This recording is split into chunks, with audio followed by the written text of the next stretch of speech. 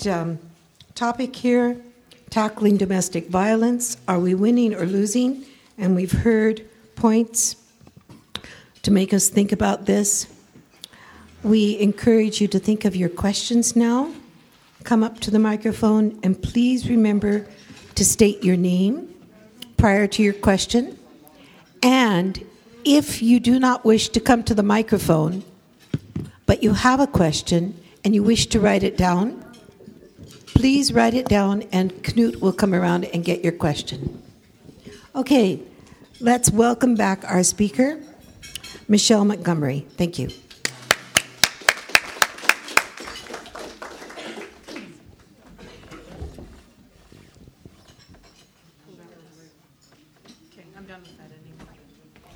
Thank you. I did ask how much lunch was, and I was told this is where I pay for lunch. So please be kind.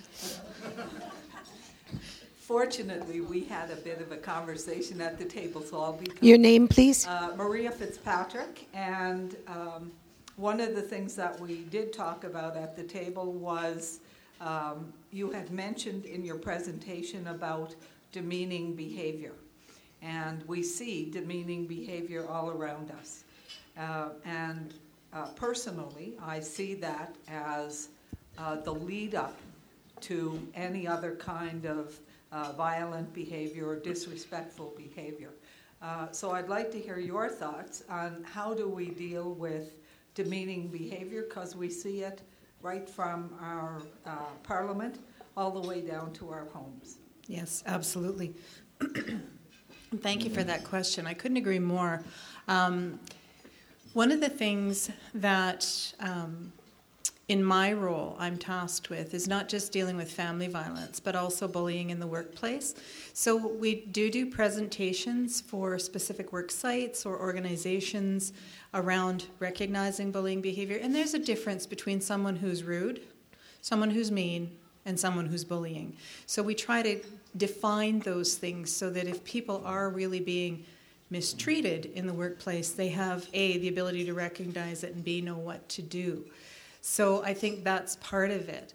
I think the other thing is that we need, again, starting at a very young age, educating people about their own entitlements. As an example, yesterday I had a conversation with one of my staff who had been told by another professional person that she had no humanity. And I was crushed because I know this individual, my staff person, and I know how much humanity she has. Not only did this individual say that, but this conversation progressed for another 45 minutes. And I said to her, you know what? You don't ever have to tolerate that. You absolutely have my permission to say, you know what? You're entitled to your opinion, but I don't get paid to be abused, and I'm going to end this meeting right now. And I think sometimes we assume people know that. People who have come from a background where people were regularly demeaned or treated disrespectfully often don't have a sense of their own entitlements. So we need to make sure that our children, our grandchildren, our co-workers, that they do know that they do have those entitlements. I hope that answers your question. So my name is Mark Edel. I'm just wondering if you have any information on the situation in same-sex relationships and marriages. What kind of information were you hoping for? Well, the domestic violence, of course. Are men in same-sex relationships apt to abuse their male sex partner the same way or the same proportion as, for instance, in heterosexual relationships? I don't have any hard statistics on that because, again, some of that depends on self-reporting.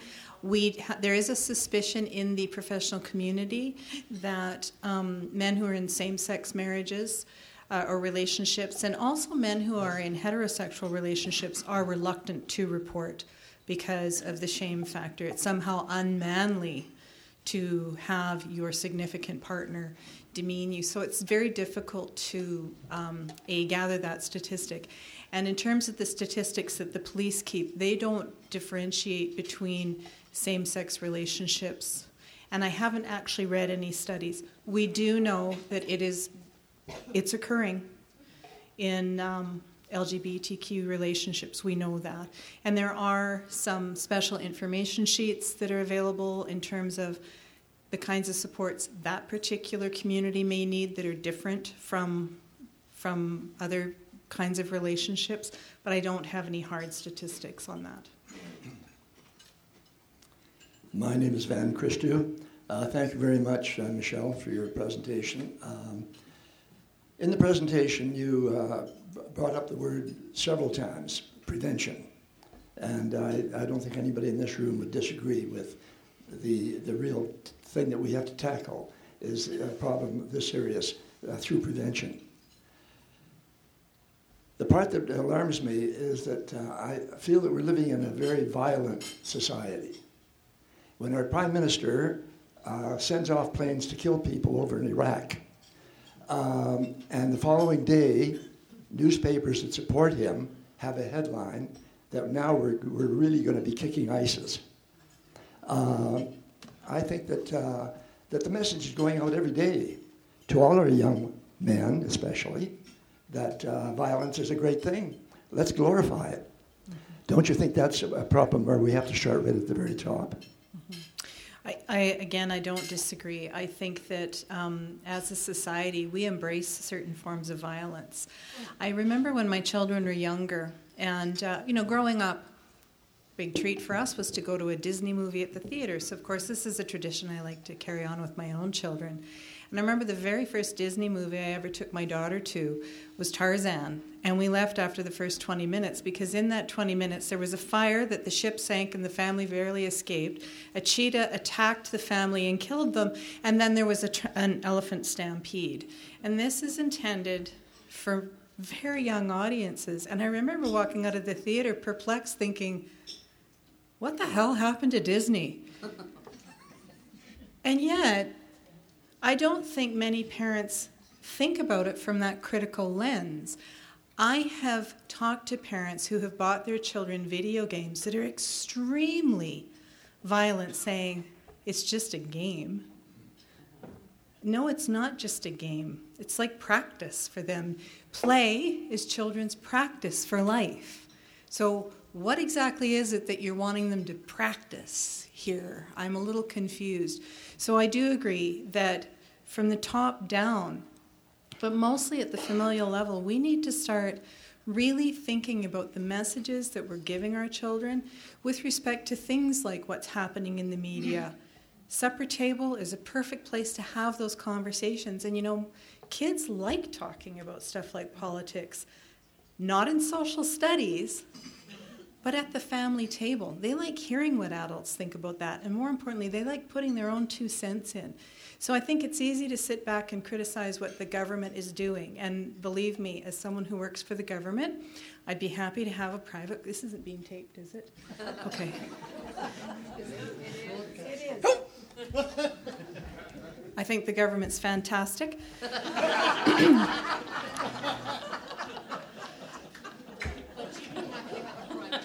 But should you catch me in the parking lot at Safeway someday, we can talk. I think that we have to take our own responsibility for the messages that the children and youth around us are receiving and teaching them to think critically. My son loves video games, Super Mario Kart, and he's 13, so he's at that prime age. He doesn't even want to go to his friend's house who play those super violent things because he just says, I don't like it. It's not fun, and I don't see why my friends think it's fun blowing up cars and killing people. So, but again, those are the messages that he's heard around the dinner table. So that, I don't know if that really answers your question, but we'll talk at Safeway. Thanks, Michele, for both your presentation and information and your sense of humor, which I knew would come out in various ways. Mary Shillington, one of the thoughts that people often have that the family violence and the perpetrators are not like us. They are people from poverty or immigrants or whatever.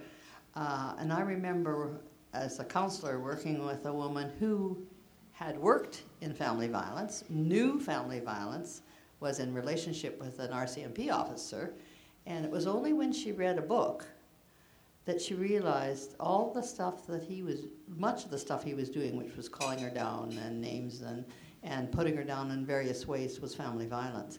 Can you say some more about, like I know it happens with doctors and university profs and everybody, there's family violence. Can you say a bit more about your experience in that? Absolutely. You know, when I remember a conversation with my hairdresser, because we all like to have, well, I don't know about you men, what you tell your barbers, but women, we tell our hairdressers everything.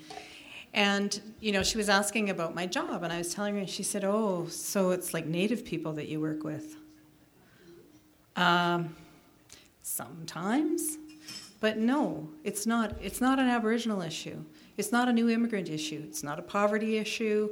It's not an excessive income issue. It covers the entire span.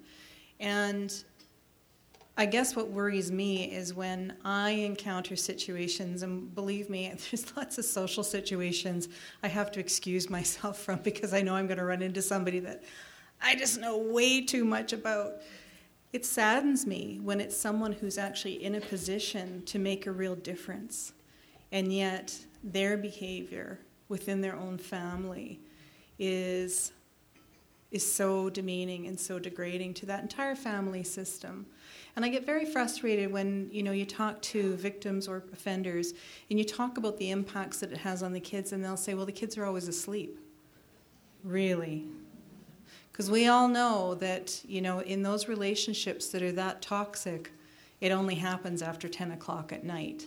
It only gets bad once the kids are asleep. There's a vibe that goes on in that family that those children are so tuned into, and I could go on for hours about children's brain development and how constant exposure to even mild domestic violence changes their brain structure and their response systems, sometimes for life.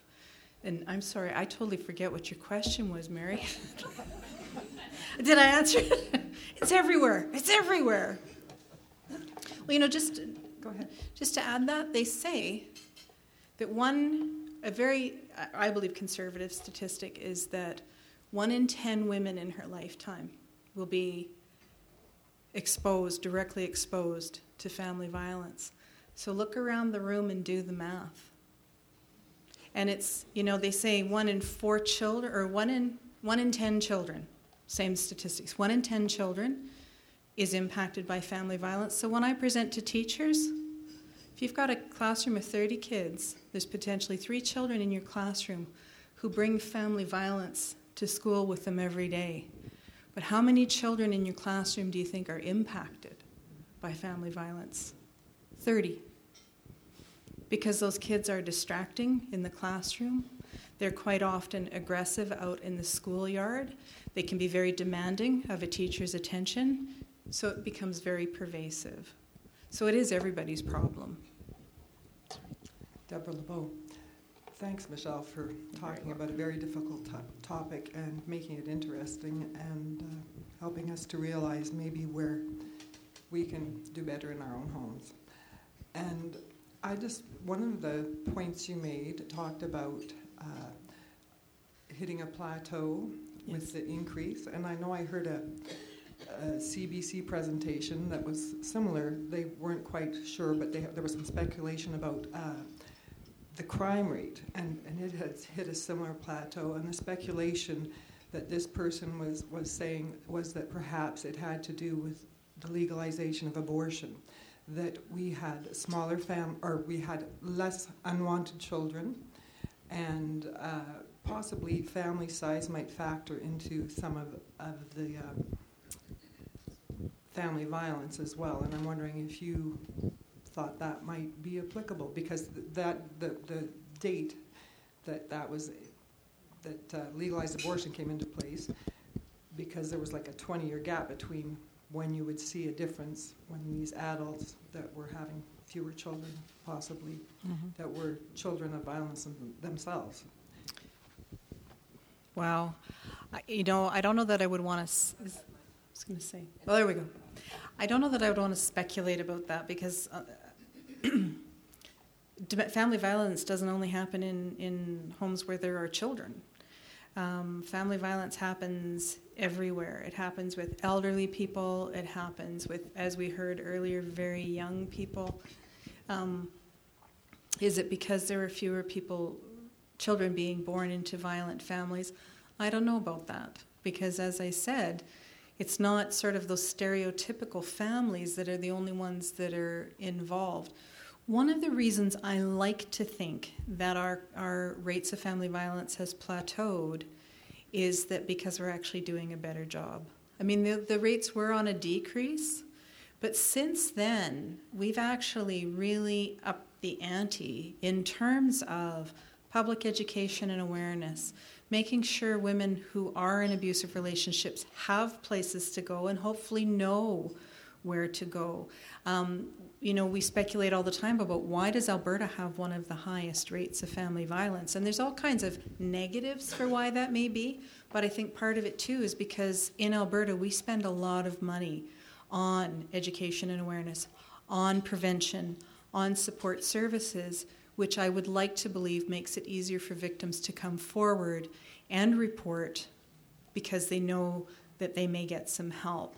So I'm always cautious. I love statistics, and I think they're very visual, but I always like to look at them with an ounce of caution because I think you can interpret a statistic any way you want. That doesn't really answer your question either, but... Patty Johnson. Thanks, Michelle, for your presentation. Yeah. I'd just like to highlight that it's more of a comment and maybe a bit more, you can expand on it.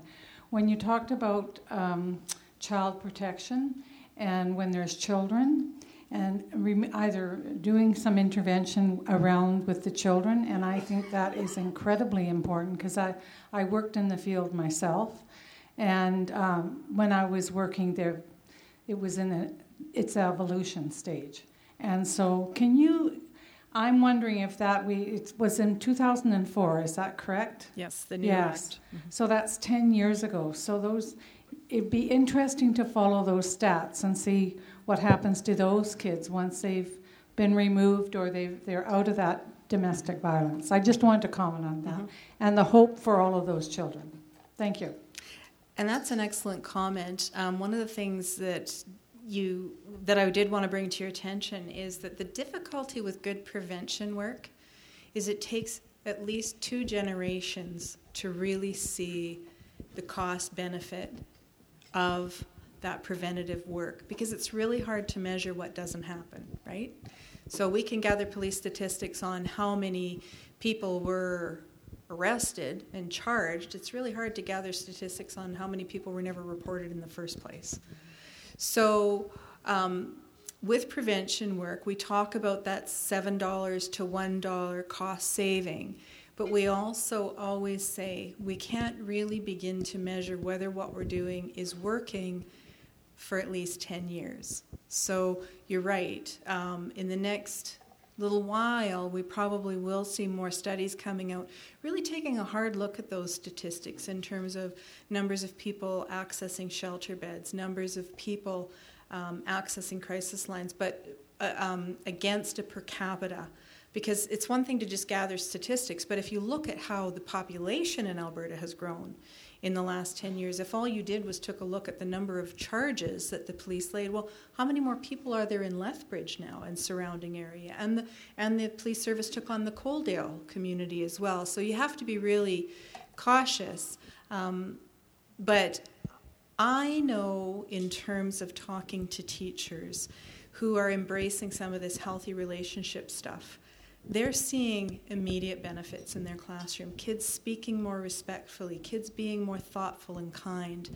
And, just imagine what we could create if not only were kids being exposed to that and having that reinforced at school, but if it was happening in every home.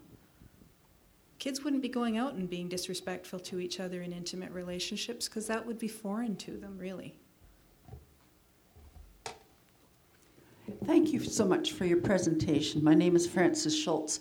One of the things that I'm wondering about when you talked about the plateau and then the increase in 2012, is there, do you believe, a relationship to cutbacks in the amount of money available for services, especially because social services is an area that has had to suffer a lot of cuts.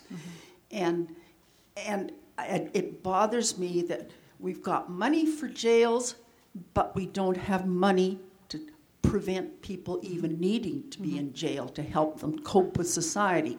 So I was wondering if you think there's a relationship there to cutbacks.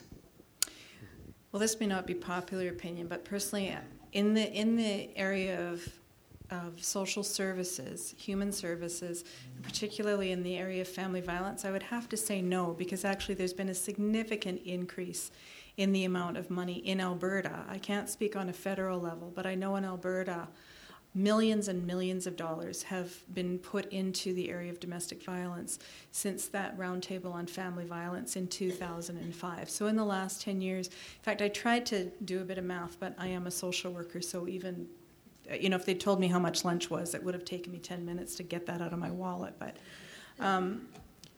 there's been enormous attention paid to the amount of money going to this, knowing again that those prevention dollars do pay off, but not just in prevention. There's very specialized offender treatment programs in most communities in Alberta now. There's money being funneled to specialized domestic violence courses. The amount of training that police officers receive now specific to domestic violence is huge. They used to get maybe an hour spent during their recruitment stage. Now they get a week of training very specific to domestic violence. Child protection workers get very specialized training. We offer a family violence and bullying 101 to community agencies so that they can understand just the basics of what's different about a relationship that's embroiled in family violence that may be different from other kinds of issues that families struggle with. So I think we're doing a good job of getting enough money. Whether or not those resources specifically are effective, again, it's kind of a wait and see. But I can't say that I feel like there have been cutbacks in that area, no. My name is Kurt Peterson. Thanks, Michelle, coming here today. We spoke a little bit at the table about why do many women, especially I think, go back to abusive relationships after the fact. Again, I could probably talk to you all day about that. I have a slide that I use in a lot of my presentations called Why Can't Women Leave? And there's about 14 different bullet points on there, and that's not to say that that's a finite list. Love is the number one thing that women will report in terms of either not leaving or returning, is that they actually love their spouse, their significant other. And that, when you're in a healthy relationship, that's hard to wrap your head around, but don't forget something brought these two people together initially. And if she grew up in a violent home, or he did, that's what they think a relationship looks like. They don't know that there's another way to do that. Children is the second biggest reason that they will stay. And again, that may sound odd to us, like why would you want your children growing up in that environment? Kids love their parents. My background is in child protection, and I apprehended in my career more children than I care to confess to in terms of removing them from their parental care and out of some absolutely horrendous situations. I can't think of one child who didn't want to go back home. Not one. Didn't matter that they were in a foster home that might have been a nicer, cleaner, bigger house, a more comfortable bed that they didn't have to share. Meals were on the table, nobody yelled at them, nobody hit them. They loved their parents. So that's one of the second things that keeps women there. And then there's the whole host of things. Maybe she's never worked outside the home and has no idea how she would support herself and her children. Maybe culturally she's been told, or belongs to a religion that believes the bonds of marriage are the be-all and the end-all. There's just so many things that keep women there. And it's really, when we say why don't women leave, or why can't women, why won't they leave? We're presuming that they have a choice. Believe me when I tell you, in their world, it doesn't feel like there's a choice in that moment. And they do need lots and lots of support, sometimes to even have the courage to contemplate leaving. And that's why things like outreach services are so important, to help her see that if you do feel like you need to leave, there are people who will help you find financial help. There are people who will help you find housing. All kinds of things that she's maybe has no idea how to even start looking for a job. Maybe she went straight from mom and dad's home to her partner and has always been financially provided for and never worked outside the home. It's so complex. Hi, Michelle. Hi, Henry. My name is Henry Heinen. I have 3 observations to make. One is what you just finished talking about. Maybe you can comment on how often children internalize the relationship having gone awry, and they often blame themselves as kids. Maybe you can expound on that. Secondly, since we're not in the parking lot, maybe you can also expand a little bit on the whole women's shelter that have been established in the last X number of years across the province, which I think is a good thing. And thirdly, maybe you can expand a little bit on the relationship between the Lethbridge Police Services and Children's Services in terms of when there is an abusive situation, that a social worker goes along with the policeman, because prior to, say, so many years ago, the children were cowering in the bedroom and no one took care of them. Mm-hmm. Thanks for your presentation. Thank you. What was the first question? Maybe I'll work backwards. With the regional police, for about the last 10 years, a little bit longer actually, we've had an agreement with them where we've actually had a minimum of 1 social worker actually housed at the police station. Anytime police get called out, they have to a domestic violence situation, whether there were children present at the time of the incident or not. If they know that children reside in that home, an automatic referral comes to Children's Services, usually through that person stationed at the police station. And then we make a determination whether it meets our threshold for a child protection situation or not.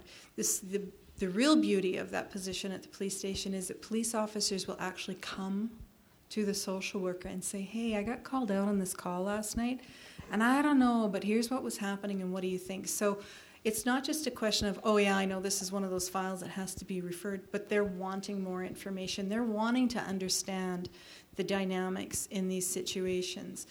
And there are some cases as well where, depending on the situation, the police may actually contact us prior to going out to the home and take a social worker with them, because they know we're going to be involved anyway. Let's all deal with this together at the same time. So it's really a wonderful partnership that we have, and something that both agencies will tell you that we embrace wholeheartedly. The question about the women's shelters, funding to women's shelters has increased by leaps and bounds. I talked about 1974, the first women's shelter opened. It was about in the early 1980s that government began funding, but the amount of funding initially that the Alberta government was providing to women's shelters was very paltry. In fact, one of the things that I read yesterday was that, I think it was in 1984, 1985, there was a 5-bed youth residential facility that was getting the same funding annually from the government as a 24-bed women's shelter, which basically we're saying those women and their children aren't quite as important as these children that we have in care. But again, if you look at it from a preventative standpoint, there's a good argument to make that really our money would be better spent in this 24-bed facility. So we have increased funding significantly. I think shelter workers are still sadly underpaid, but they're certainly making a much more competitive wage than they were when they were entirely privately funded. And then again, enhancing those outreach positions to provide that extra layer of support, because that safety for those 3 weeks that women are in shelter is very important, but 3 weeks is just a hiccup. And there's way more than they need than just safe haven for those 21 days. And the first question was children in abusive relationships blaming themselves for the relationship. Right, that internalization. It depends on the age and stage of development, how children, it does across the spectrum, their entire developmental stage, they're impacted. But where you see the most impact in terms of that internalization and blaming themselves is where we see those kids being very egocentric, that 2, 3, sometimes 4-year-old stage where the world is about me. So if something good happens, it's because I'm great. If something bad happens, it's because I'm bad. If it's my birthday, everyone should celebrate. So that tends to be when we really see children reacting like this is my fault. However, the impacts of that are very long-lasting. It goes well beyond just their developmental stages and into their adult years. And do I have time for one example? Quick example. I worked with a woman years ago who was a social worker. She herself had grown up in the system. Her biological mother was a prostitute this child was brought into care permanently at about 3 or 4 years of age, was eventually adopted into a family that unfortunately had its own issues. She ended up back in care, and by the time she was 15 or 16, was living on the streets. At some point, turned things around for herself. She managed to get a university education. She became a child protection worker. She was a really good child protection worker. She and I became really good friends. And she certainly had a lot of self-awareness about the baggage that she carried around with her. But just to demonstrate how your brain can be wired certain ways, as I said, we became really good friends. And I called her up one day just to see if she wanted to go for coffee. And I said, "Hi there." And she said, "Who is this?" I said, it's Michele. Oh, I didn't know who it was. Her brain was so wired to continually assess for threat and danger that just a casual phone call from a friend had her assessing. Is this someone I know? Is this someone who's a threat to me? Those pathways in the brain are very, very difficult to change, regardless of how committed you are to that, how much help you get. It's very, very difficult to completely retrain your brain. So those are the kinds of things that these kids walk around with all the time. And I guess, speaking of time, I'm out of time. Join with me in thanking Michele for her great presentation.